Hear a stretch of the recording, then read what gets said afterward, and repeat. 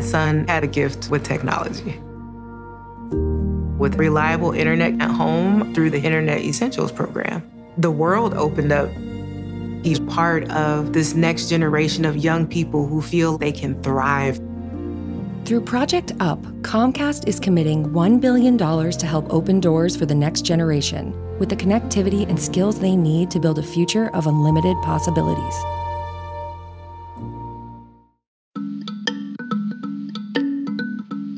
I signed a law making it illegal for somebody to enter Texas from another country. And they're subject to arrest and subject to deportation. If Greg Abbott is allowed to do what he's doing in terms of enforcing his own version of immigration law, it doesn't stop there. Hi, and welcome back to Amicus. This is Slate's podcast about the courts and the law and the Supreme Court and the rule of law. And I am Dahlia Lithwick. That's my beat at the magazine. And this week, the High Court heard arguments in Loper Bright. That's the deregulatory bombshell case we previewed on last week's show with Professor Ben Johnson. In the intervening time, the New York Times dropped some new reporting about how the quote-unquote public interest law firm, Cause of Action, the firm that discloses no donors and reports having no employees, that brought Loper Bright is, of course, a front group for Koch Industries being the champion for deregulation that sometimes includes Clarence Thomas himself at their secret conferences, bought and paid for every single time. E. Jean Carroll's second civil defamation suit against former President Donald Trump kicked off in New York this week as the former president continued to defame her on Truth Social, even somehow from inside the courtroom. Every single thing we have debated on prior shows about Trump, how do we hold him in check when he is repurposing your courtroom for circus and spectacle, is still being worked out by judges in real time, but Judge Lewis Kaplan, overseeing Carroll 1, seems to be living every single day at the outer limits of his judicial patience respect. This week, our eyes are on Texas, where a standoff between Federal Border Patrol and the Texas Military Department is creeping toward crisis as the federal courts lend a hand and the Supreme Court takes its time mulling whether or how to intervene. 3 separate lawsuits surround Texas Governor Greg Abbott's efforts to wrest control of federal immigration and put it into state hands. As state officials took control of portions of the border, they've refused entry to all federal law enforcement and active duty service members. Last weekend, a woman and her 2 young children died trying to cross the Rio Grande. In the following days, an ugly fight has played out over whether they were past saving as federal agents tried and failed to get access to the park. Last Friday, the Biden administration asked the Supreme Court to intervene again, telling the justices that Texas cannot control Border Patrol's access to the river or dictate their duties. Greg Abbott, never one to miss an opportunity to escalate any conflict, said in a radio interview earlier this month, The only thing that we're not doing is we're not shooting people who come across the border because, of course, the Biden administration would charge us with murder. Words and actions met with a general reaction that this is just somehow Texas being Texas, rather than something that bears all the hallmarks of a constitutional crisis. Later on in the show, Mark Joseph Stern will join our Slate Plus members in a conversation about oral arguments this past week in that Chevron case, Loper Bright, and to give us his take on the litigation around the Texas border stalling out at the High Court as the situation on the ground continues to escalate. My conversation with Mark is available exclusively to our Slate Plus members. If you would like to join their ranks and access ad-free versions of all of Slate's podcasts, enjoy unlimited reading at slate.com and listen to bonus segments here on Amicus, but also across Slate's network of shows, including Political Gabfest and Slow Burn, please go to slate.com/Amicus Plus to sign up. That's slate.com/Amicus Plus. And to our Slate Plus listeners, thank you for your support. We could not do the journalism we're doing on the show and at the magazine without you. And as we head into a year that I'm not certain is possible to adequately brace yourself for, well, we need that support more than ever. So thank you. Okay, now on to the main show. Elizabeth Prelogar, the U.S. Solicitor General, has filed one emergency update after another, warning the U.S. Supreme Court that the current situation on the Texas border cannot stand. Last week, she filed a second supplemental memorandum to alert the court that, quote, Texas is firm in its continued efforts to exercise complete control of the border and land adjacent to it on this 2.5-mile stretch of the Rio Grande, and to block Border Patrol's access to the border even in emergency circumstances, end quote. And so we wanted to turn to someone with deep knowledge and understanding of the borderlands to help us think through what that looks like, feels like, what the very real costs are when a state like Texas decides to just go all in on rejecting federal authority along an international border. This is the kind of situation that can go from stunty to a crisis in a nanosecond, and arguably the fact that the High Court is sitting on a case that asks why state law enforcement officers control 2.5 miles of the southern border now suggests that line has already been crossed. Joining us to discuss SB 4, Greg Abbott, immigration, the rule of law, and Texas is Rochelle Garza. She's an attorney from the Rio Grande Valley, currently serving as president of the Texas Civil Rights Project, one of the most influential legal organizations dedicated to empowering Texas communities and creating policy changes in that state. Rochelle Garza was the Democratic nominee for Texas Attorney General. This past spring, she was sworn in as the youngest chair of the U.S. Commission on Civil Rights. Rochelle gained national prominence for her role in Garza v. Hargan, in which she was guardian ad litem for Jane Doe, a pregnant 17-year-old, denied the right to choose to terminate her pregnancy by the Trump administration. Her work on that case has resulted in the Garza Notice, a federal requirement that ensures teens in immigration detention control their reproductive health care choices. Rochelle, I've been wanting to have you on the show forever, and this felt like the perfect week for it. Thank you so much for joining us. Well, thank you so much for inviting me. For clarity, I think you listed all of the hats that I wear, but I'm here in my capacity as the president of the Texas Civil Rights Project, and we'll be speaking with that hat on. Excellent. Thank you for the clarification. Listen, I have to tell you, and after I read that introduction, I realized it's just hard to know where to start this conversation, but maybe the best thing is to start possibly arbitrarily at SB 4 on December 18th of 2023. Texas Governor Greg Abbott signed into law a measure that makes it a crime under Texas state law for non-citizens to enter or re-enter the United States without authorization. It allows Texas state law enforcement authorities to stop, arrest, and jail those suspected of having committed that offense.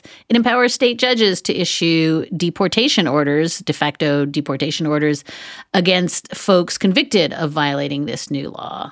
Can you just walk us through whether this just is, a sort of shabby stunt, or whether this is a kind of sea change in the way he is attempting to do immigration law in Texas? Yeah, I don't think it's hyperbole to say that SB 4 threatens to destroy the very foundation of our nation's immigration system. We are required as a country, the United States is required to speak with one voice, one set of laws, and SB 4 is challenging that very aggressively. And Governor Abbott is implementing these unconstitutional hostile takeovers of immigration law in the form of SB 4. So SB 4 creates essentially two new criminal laws: illegal entry and illegal re-entry into the state of Texas. These are mirroring what we have on the federal level, but now there is a state scheme around this. And untrained officers across the state are expected to enforce this law, and magistrates and judges across the state are expected to enforce the law as well. And just to kind of situate things, Texas is a very, very big state. We are also 40% Latino. So there are many threats this law has, not just on immigrant communities, but Latino communities, because it stokes anti-immigrant, anti-Latino sentiment.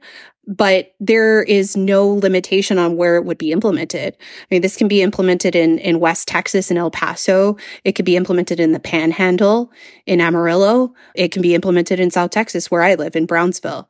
So there is no uniform way that we're going to see this law implemented. Nonetheless, Greg Abbott has put this forward. I'm very proud of what we have done as an organization. Texas Civil Rights Project, along with ACLU and ACLU of Texas, have sued to challenge SB 4.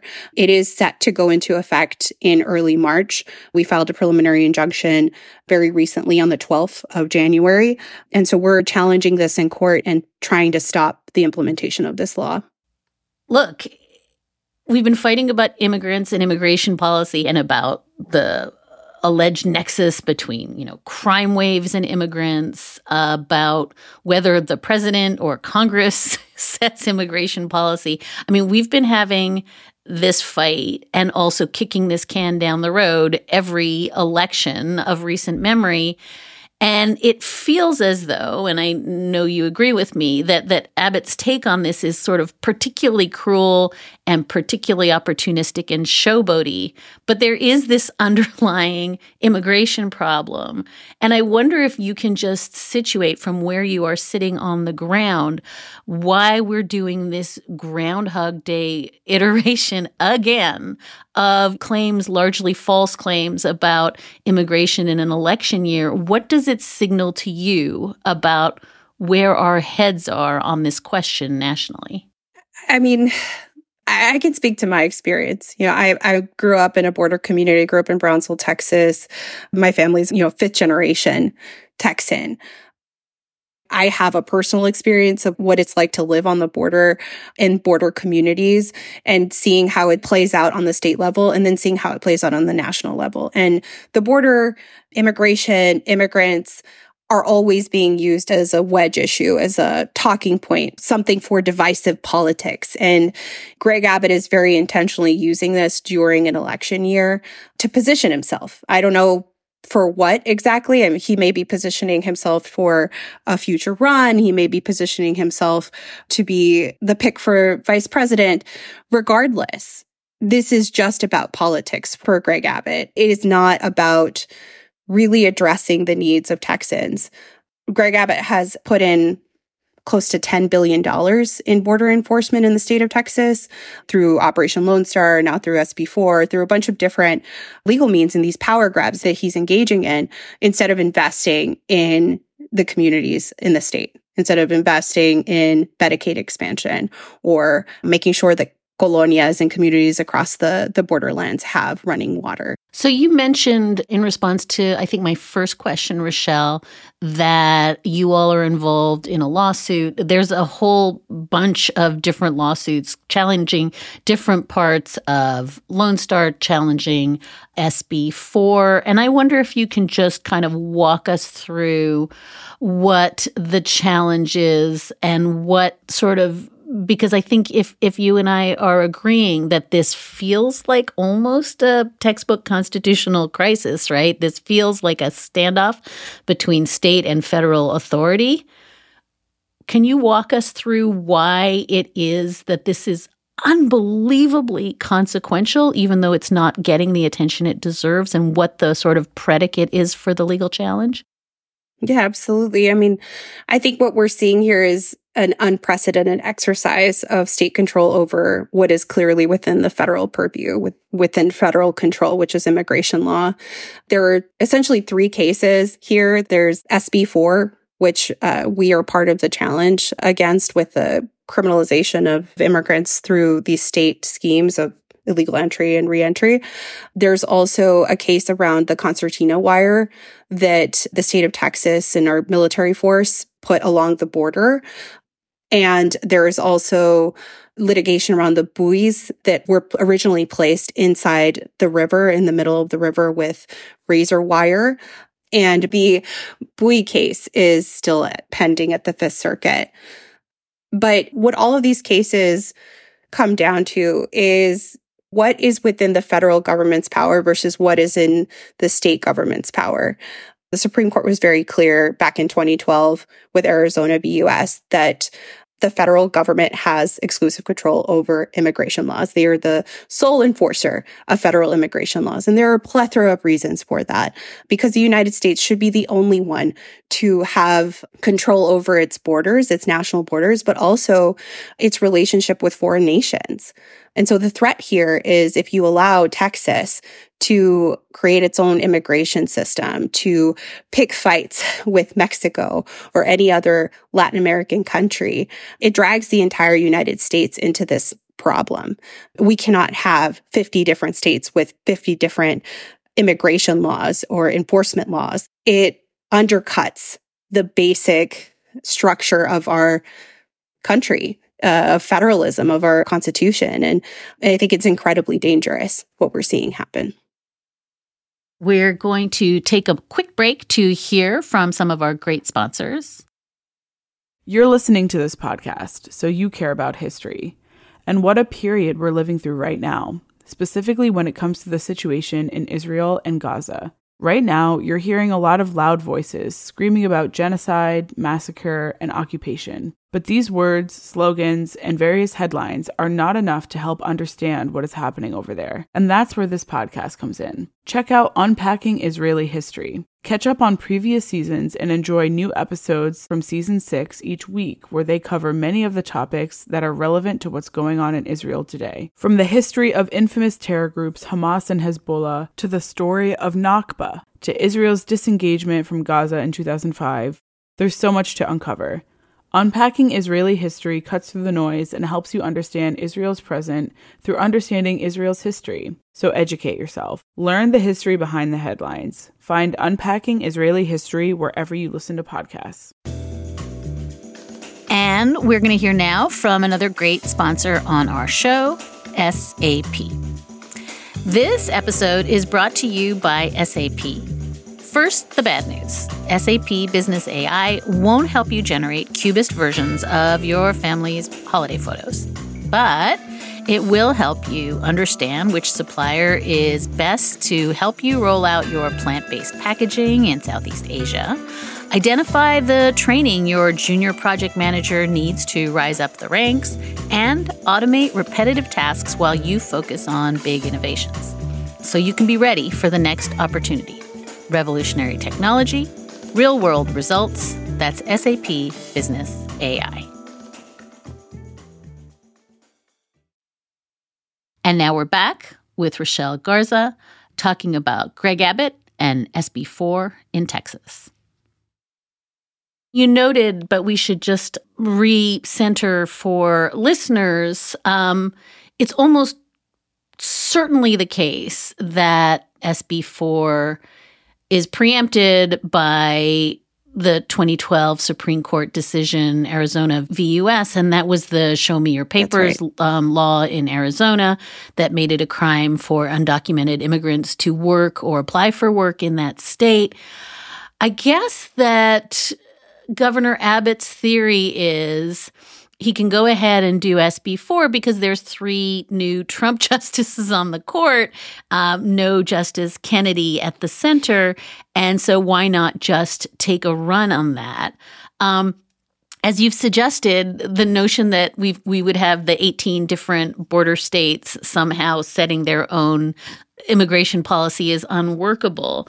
But it does feel like it's of a piece with this larger theme, and it's kind of Texas hand in glove with the Fifth Circuit that says, why not just go ahead and nullify federal law or just ignore constitutional holdings by the court because there's no cost to losing, right? I mean, we're just in the status quo, and why not just go ahead and operate as though everything is up for grabs? But you started to talk about, and I would love to hear you really pull on this, what it actually does to actual law enforcement officers, both on the state side, the local side, and the federal side, to be in a situation where we're just going to kind of spin the wheel and hope we win at the court and create this massive, massive uncertainty.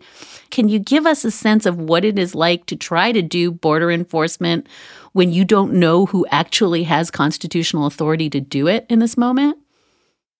Yeah, I mean, Texas, as I mentioned earlier, Texas is huge. We have 254 counties. And that means, different law enforcement agencies like city police, county police, state police. And how is everybody supposed to know what they're supposed to do when it comes to federal law enforcement in the immigration space? We've got elected judges across the state. How are they going to know what they need to do in order to enforce the law when it comes to SB 4?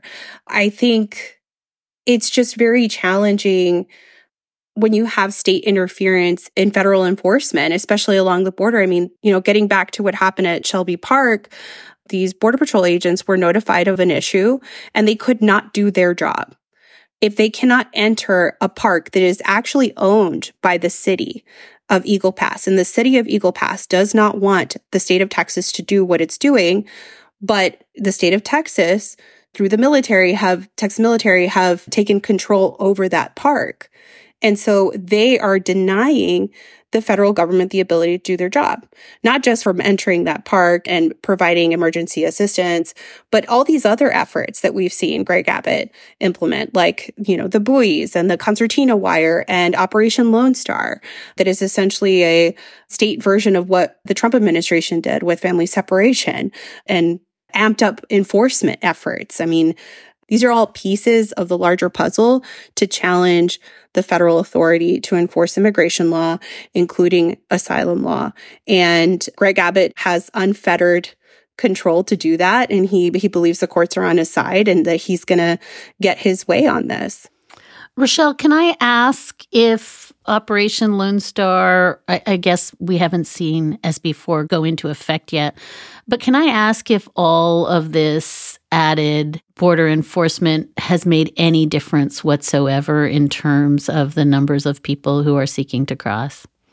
I mean, no, it has not. It has not changed the number of people coming into the United States or seeking asylum. The vast majority of people that are coming here are families from Central America. They're fleeing violence, political unrest, sometimes the environmental impacts of climate change because of hurricanes that have hit Central America. There are many reasons why people are coming, and efforts like this is cruelty. It's not actual deterrence. It's not really stopping people from coming.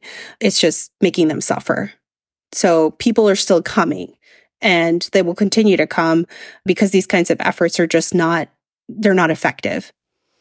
So another piece of this is that Governor Abbott has been famously busing over 80,000 immigrants to Democratic-led cities since last year, to Washington, D.C., New York City, Chicago, Philadelphia, Denver, and Los Angeles, claiming that since they are quote-unquote sanctuary cities, they should have to deal with the immigration crisis. He famously dropped families off outside Vice President Kamala Harris's residence on Christmas Eve last year. This is another one of those sort of situations I put in the sort of center of the Venn diagram between looks like a stunt is actually a crisis. In August, a 3-year-old girl from Venezuela died of pneumonia after she was allowed to board a bus in Texas bound for Chicago. We're hearing about crowding at shelters in Chicago, outbreaks of chickenpox, respiratory infections, of people who land up in Chicago, Rochelle, in flip-flops in the middle of winter. Talk a little bit about what it is that Governor Abbott is doing and the ways in which it has had an effect where you're getting mayors in these cities now coming online and saying this is President Biden's fault or that there is this immigration crisis because now it's landed at their doorstep. Governor Abbott is shaping the narrative. I mean, he says it himself. I want liberal cities. I want more democratically run communities to see what we're experiencing. And so he's paying about $1,400 per person to bus them to these communities. And it is having an impact. I mean, obviously, it's all for political gain for him. But the impact is, and just to bring it back to Texas, the impact is that we're not investing in the state. It's a cruel act to just bus someone to another community without any support, without any communication about where they're going, and then using state resources that should be put into Medicaid expansion. I mean, the state of Texas is probably one of the most dangerous states to have a child to give birth. And instead of investing in healthcare infrastructure or any of the number of things that we actually need, this is what he's doing. And it is shaping the narrative in terms of these more liberal-leaning cities and how they respond to having these people just left at their doorstep. It's an ugly tactic. So I think my sort of last question on what does a constitutional crisis look like is rooted in some of the reporting I've seen this week. As I think we both agreed, it's awfully muted, the reporting around what's happening in Texas, because there's so much spectacle to behold in other places. But our friend Steve Vladeck describes the burgeoning conflict between federal and state officials in and around Eagle Pass as, quote, perhaps the most aggressive such contretemps since federal troops were sent to enforce desegregation decrees in recalcitrant states in the 50s and 60s. Aaron Reitland-Melnick, who's the policy director of the American Immigration Council, used similar language invoking desegregation. We have such clear images in our minds of what that looked like in the 50s and 60s. Can you help our listeners understand, in some sense, this is the same thing, but we don't have pictures of it. We don't know what it looks like. Can you give us some kind of lasting image of what it looks like when federal and state officials in and around the river can't figure out or are both asserting constitutional authority over what is in fact a crisis? Yeah, I mean, Eagle Pass is a small community, and this park is right on the river, and it has a boat ramp. So just so folks can envision this, there's a boat ramp into that river that federal agents have used to patrol the river to make sure to catch, if anyone's drowning or in distress, or to stop anything illegal from crossing to either side of the border. And they work hand in hand with Mexican authorities that are also looking at the river and making sure that they're patrolling as well. Most of those folks are community members. They live in Eagle Pass. They're from Eagle Pass.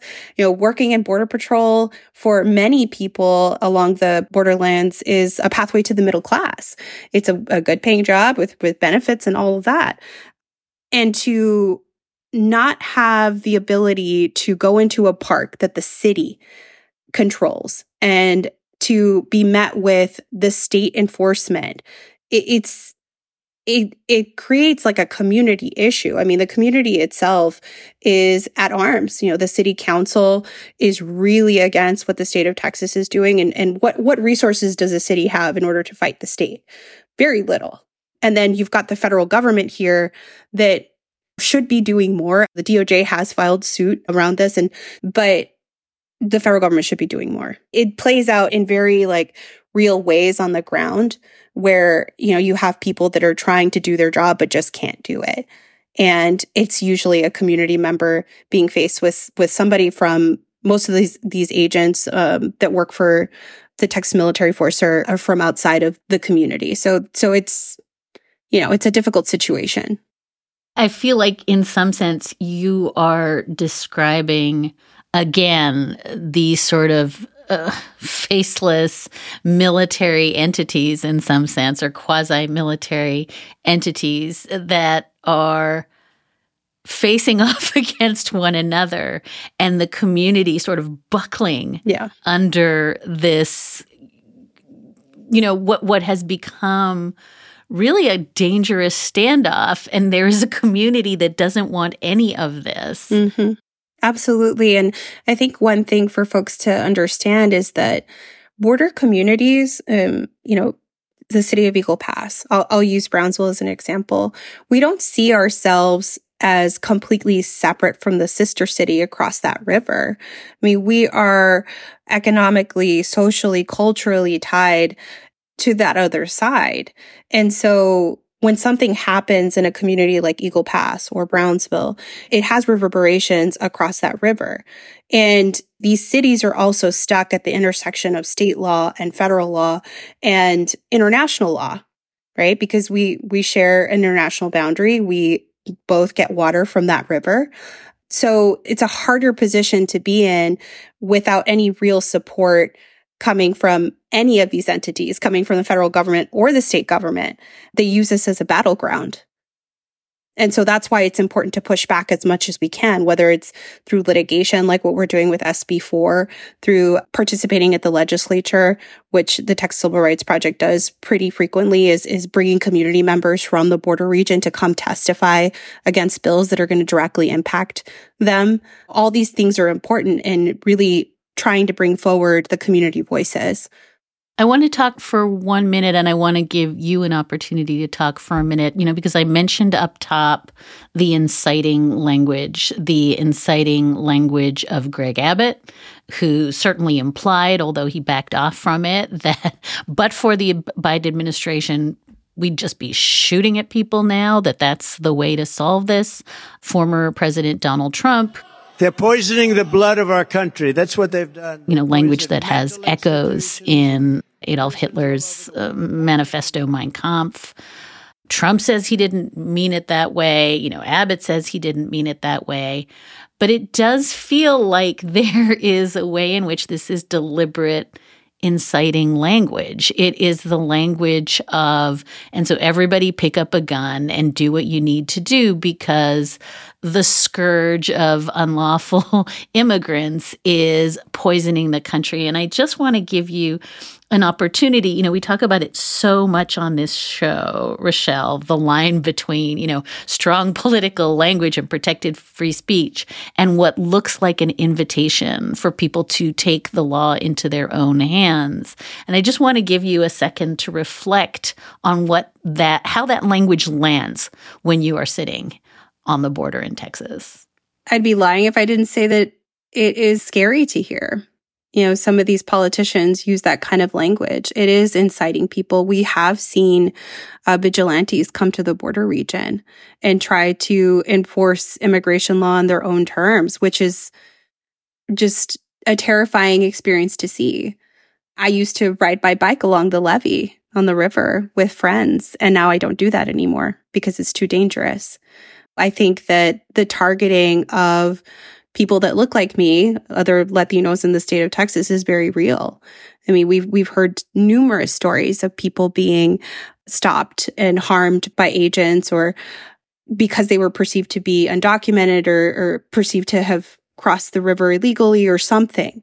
And rhetoric like this has very real consequences. And I deeply believe in this country, in our institutions. I wouldn't be a lawyer otherwise, but I know we're better than this. I know this isn't who we are. This isn't who the state of Texas is. These aren't our values. We should treat, immigrants, Latinos, everyone as a human being. Everybody is deserving of that. But, we've got politicians that will stoke fear, and we've got to do everything we can to stop them. One thing I did want to share is, given what has happened to the courts and how they have changed during the Trump administration, it is a real question of, do we try to challenge these kinds of laws? Do we challenge what Governor Abbott is doing? Because we know what he's doing. He's baiting. He's trying to overturn Supreme Court precedent in Arizona v. U.S. and trying to bring more power to his position and to the state to enforce federal law. And it is difficult to think that through about what do we do? Do we challenge and possibly lose? But the reality is that we can't stand for that. We can't stand for it as a country. We can't stand for it as advocates, as people that know what's right and believe in our system of government, that believe in federalism, believe in our Constitution.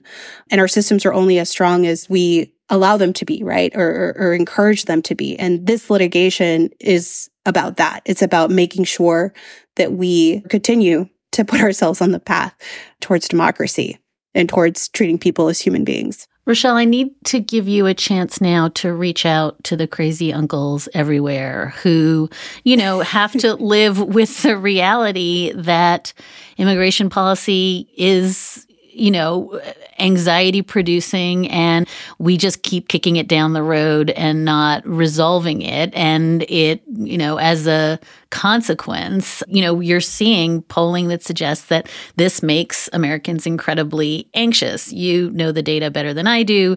In 2016, the courts that adjudicate whether or not migrants will qualify for asylum had a backlog of just over 163,000 cases.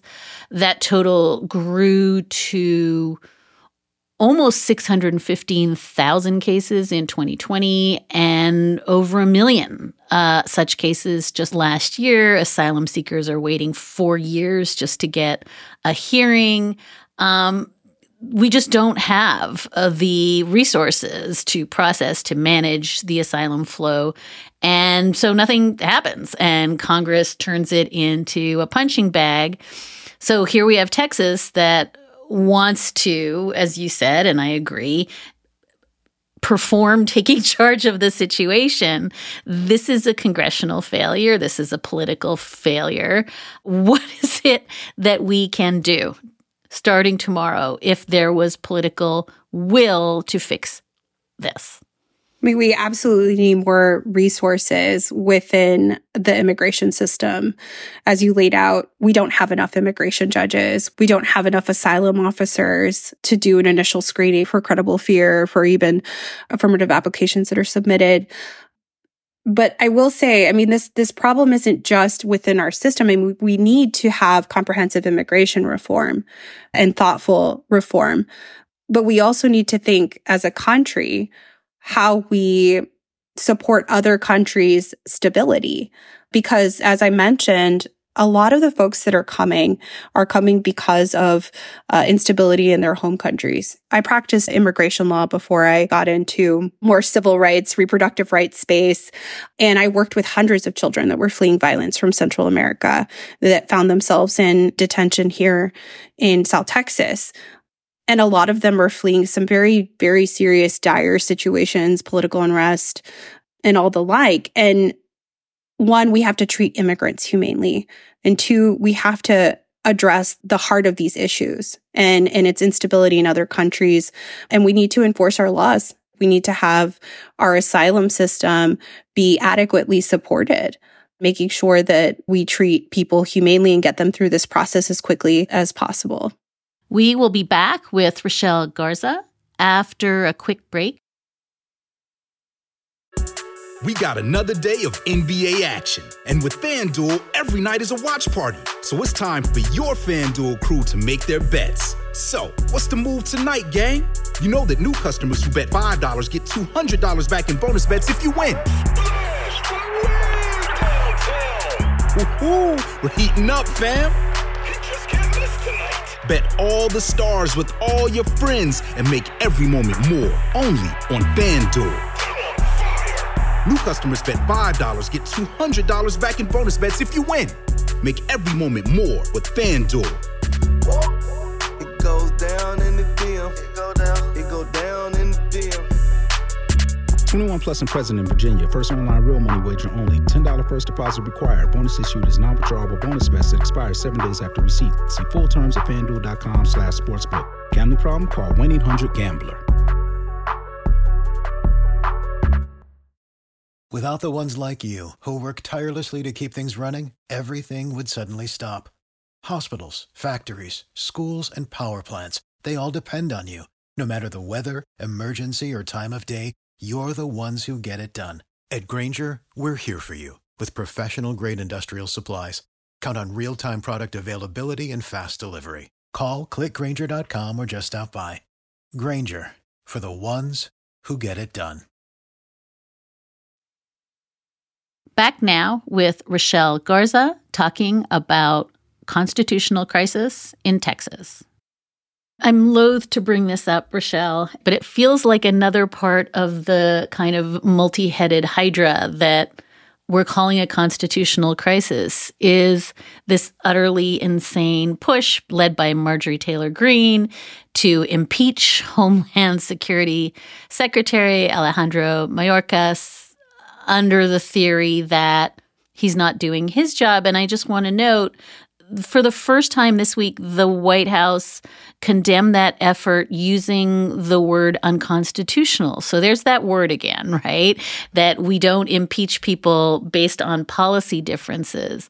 But again, it seems as though if we take seriously what the White House is saying, and as you said earlier, what the Justice Department is saying about these efforts, they do raise constitutional questions about how it is that we go forward with an infrastructure, a constitutional infrastructure that is under constant assault. And so I put this again in the class of this is a stunt. It's meaningless, but it's actually kind of not meaningless to try to go after somebody because you don't like the way he's doing immigration enforcement. It feels like, again, I'm back in this loop of, is this real? Is this serious? Or is this something we should pay no attention to because it's Marjorie Taylor Greene being Marjorie Taylor Greene? It seems more than that to me.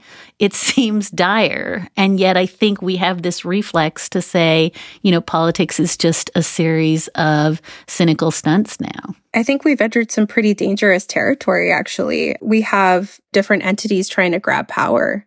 That's what's happening with the impeachment of Secretary Mayorkas. It's a power grab. What we saw happen with the oral arguments that we heard on challenging Chevron deference, I mean, that's also a power grab for the judiciary.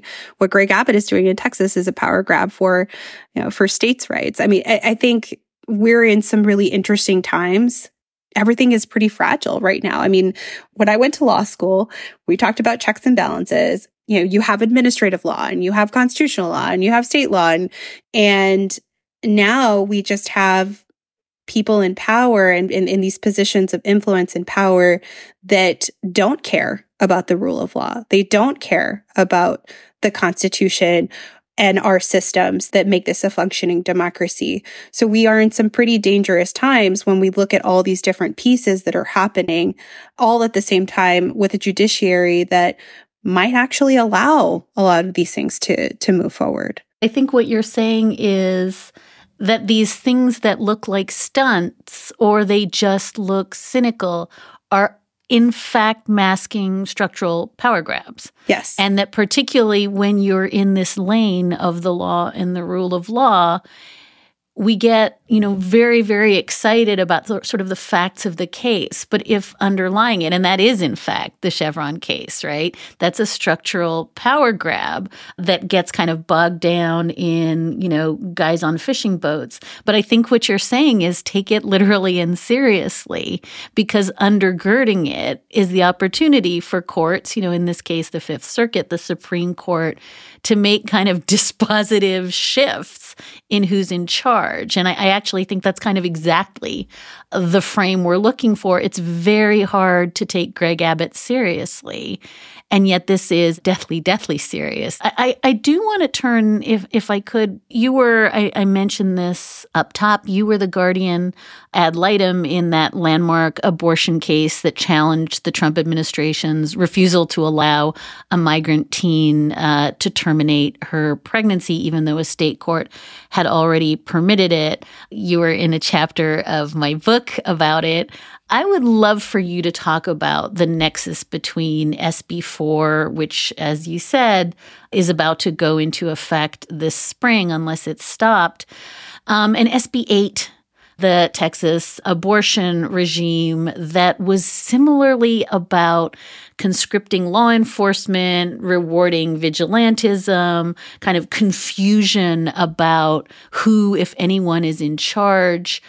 All of it feels like these are efforts to use Texas laws to nullify federal constitutional protections, to nullify checks and balances. It feels, again, very Texas. To me, it also feels like it's so much bigger than that. And I would love for you to just talk about, this is an not a new thing. This is a thing that we see versions and versions and versions of it, which is always going to redound to the harm of the most vulnerable communities. Absolutely. And that was very well said. I think what has been happening is people in power that are trying to decide who gets to be treated as a human being, who gets civil rights. And what happened in the Jane Doe case with the immigrant teen, I still think a lot about Jane and what she went through on a personal level, but I also think about what that case really symbolized for the Trump administration and for this broader thing that we are really talking about, the erosion of very important civil rights for not just immigrant communities, but for women to have basic bodily autonomy. It was the perfect case for the Trump administration to challenge those two issues, to take away reproductive rights. And they thought they were going to get away with it because they were doing it to somebody who was incredibly vulnerable. And they didn't believe that anyone would believe she mattered. And they thought that they were going to strip any constitutional protections from immigrants. The number one question I got when I was the attorney on that case from Spanish media was, do immigrants have constitutional rights? Do they have protections? So it's all interconnected, right? With what we're seeing happen with SB 4, with this immigration scheme in Texas, with what we saw happen with SB 8 on the vigilante law. All of this is interconnected in that it is about challenging the basic tenets of our legal system and federalism and our Constitution. It's about chipping away at these things. We can write it off as Greg Abbott being ridiculous, but that's just not the impact. Because the impact of this is, in the aggregate, we are moving towards a very dangerous place, a very scary place where we can have a law that is extrajudicial, that evades judicial review. How is it that SB 8 could evade judicial review? And for folks that don't, the scheme is one where it's an individual that sues another individual. So it's not necessarily a state enforcement of that law. And so that evades judicial review. It can't be that that is the case. It can't be that we have laws, whether it's on the municipal level, state level, federal level, that evade the ability to be evaluated by a judge. At the same time, we have to make sure that the judges actually believe in separation of powers. You know, these are all pieces of the same problem. So the last thing I think I need to ask takes us back to SB 4, because already similar bills are percolating and pending in other state legislatures, including, surprise, surprise, Florida, Louisiana, North Carolina. And this takes us back to where we started, which is one thing we keep learning and not internalizing is that things that start in Texas don't end in Texas. So yes, we're thinking about SB 8 and abortion. And I said, you know, this is just Texas being Texas, but it isn't, right? It feels like a brewing national constitutional meltdown around who enforces the law. And I think I want you to tell me from where you're sitting in Texas why it is that when progressives who sit in other places dismiss this as, you know, this is just Greg Abbott, this is just Texas, this is just the Fifth Circuit. It's never constrained to that. Why don't we learn that lesson? And can you help our listener? I know that's not a fair way to ask you a last question, but can you help listeners who think this is just kind of performance art at the Texas border understand that this is a pattern and that it's not just performance art. It's not just Greg Abbott. It's not just Texas. It's not just immigration. Texas is critical. Texas is the avenue for the erosion of civil rights. I've said this many times. I said it when I was campaigning for Attorney General. What happens in Texas never stays in Texas. And where we are situated in a Fifth Circuit that is pretty hostile towards civil rights and protections, there's a beeline to the Supreme Court, which now has changed dramatically. So Texas is absolutely critical. It's always been critical. It is one of the largest states in the union. If we could flip Texas and make it a state that is friendlier to civil rights and constitutional rights, then we can change the course of history in this country. Texas is where Roe versus Wade originated, right? I mean, we have been simultaneously the state that has produced some pretty egregious laws that erode civil rights, but we've also been the vehicle for change. So this is why I continue to live here. This is why I continue to work here, why I believe so deeply in the work that we do at the Texas Civil Rights Project, is because I know that this state has the potential to make things better. And for your listeners, it's important to understand that, you have to take Texas seriously. You have to take it seriously what the state government is doing, how those actions are going to change federal law. It reverberates beyond immigration law. If Greg Abbott is allowed to do what he's doing in terms of enforcing his own version of immigration law, it doesn't stop there. It will impact other areas.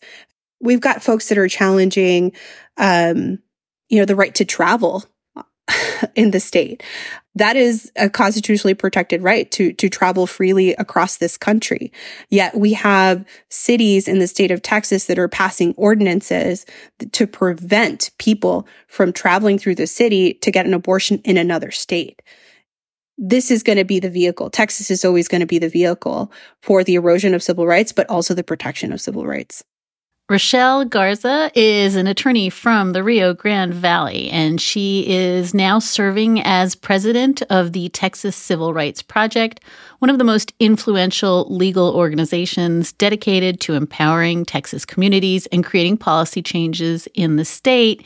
Rochelle, I cannot thank you enough. And it's simultaneously, like what you just said about Texas, just reassuring and horrifying to watch what it is that you have to contend with. So thank you so much, both for your work and for joining us. I think this is a problem we have to take much more seriously, and I deeply, deeply appreciate you reminding us how serious it is. Thanks. Thank you so much. And that's a wrap for this week's episode of Amicus. Thank you so much for listening in, and thank you for your letters and questions and comments. You can always keep in touch at amicus@slate.com. We love your letters, and you can find us at facebook.com/Amicus Podcast. Sarah Birmingham is Amicus's senior producer. Our producer is Patrick Fort. Alicia Montgomery is Vice President of Audio at Slate. Susan Matthews is Slate's Executive Editor. And Ben Richmond is our Senior Director of Operations. We will be back with another episode of Amicus next weekend. Until then, hang on in there.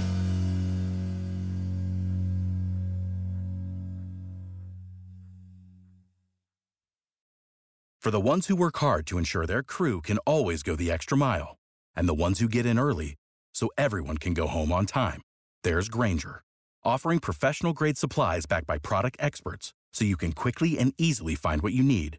Plus, you can count on access to a committed team ready to go the extra mile for you. Call, click Grainger.com, or just stop by. Grainger, for the ones who get it done.